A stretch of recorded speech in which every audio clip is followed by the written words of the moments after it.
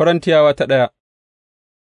Bulus, wanda aka kira domin yă zama manzon Kiristi Yesu, bisa ga nufin Allah, da kuma ɗan'uwanmu Sostenes, zuwa ga ikkilisiyar Allah da take a Korint, da waɗanda aka tsarkake cikin Kiristi Yesu, aka kuma kira domin su zama masu tsarki, tare da dukan waɗanda suke ko'ina da suke kiran sunan Ubangijinmu Yesu Kiristi, Ubangijinsu da kuma namu.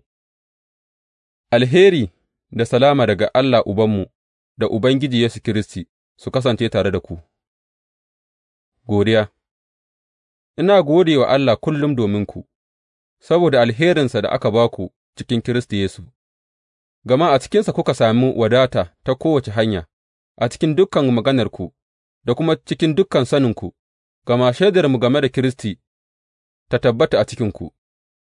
Saboda haka, ba ku rasa kowace baiwa ta ruhaniya ba, yayinda kuke jira da marmari saboda bayyanuwar Ubangijinmu Yesu Kiristi, zai ƙarfafa ku har zuwa ƙarshe, domin ku zama marasa aibi a ranar Ubangijinmu Yesu Kiristi.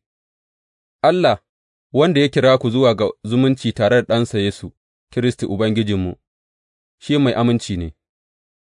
Tsattsaguwa cikin ikkilisiya.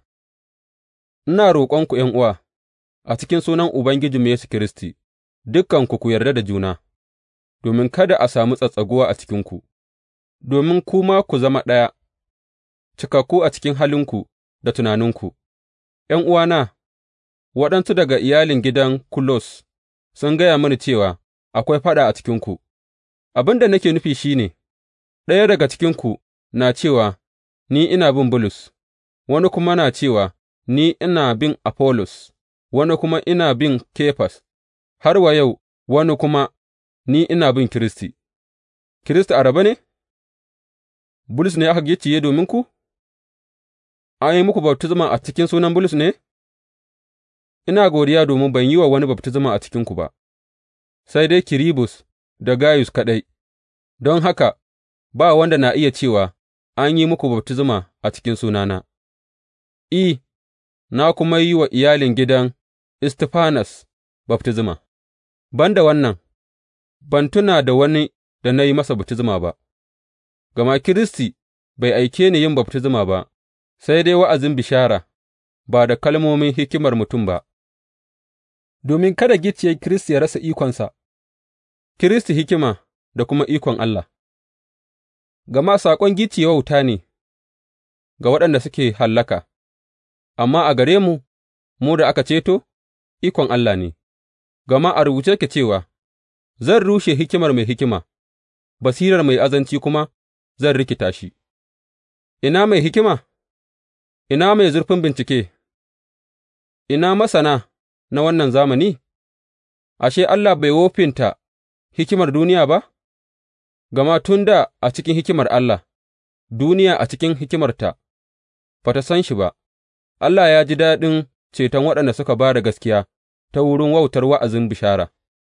Yahudawa suna so su ga alama, Hellenawa kuma suna neman hikima, amma mu muna wa'azin Kiristi wanda aka gicciye ne, wanda ya zama dutsen tuntuɓe ga Yahudawa, wauta kuma ga Al'ummai, amma ga su waɗanda Allah ya kira, Yahudawa da Hellenawa, Kiristi ikon Allah ne da kuma hikimar Allah, gama wautar Allah ta fi hikimar mutum, kuma rashin ƙarfin Allah ya fi ƙarfin mutum.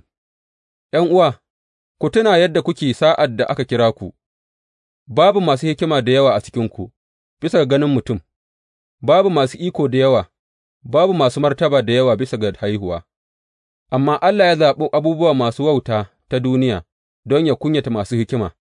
Allah ya zaɓi abubuwa marasa ƙarfi na duniya domin yă ba wa masu ƙarfi kunya, ya zaɓi abubuwa marasa tsabta na wannan duniya da kuma abubuwa da aka rena, da abubuwan da ba a ɗauka a bakin kome ba, domin a wofinta abubuwan da ake ganinsu da daraja, domin kada wani ya yi taƙama a gabansa.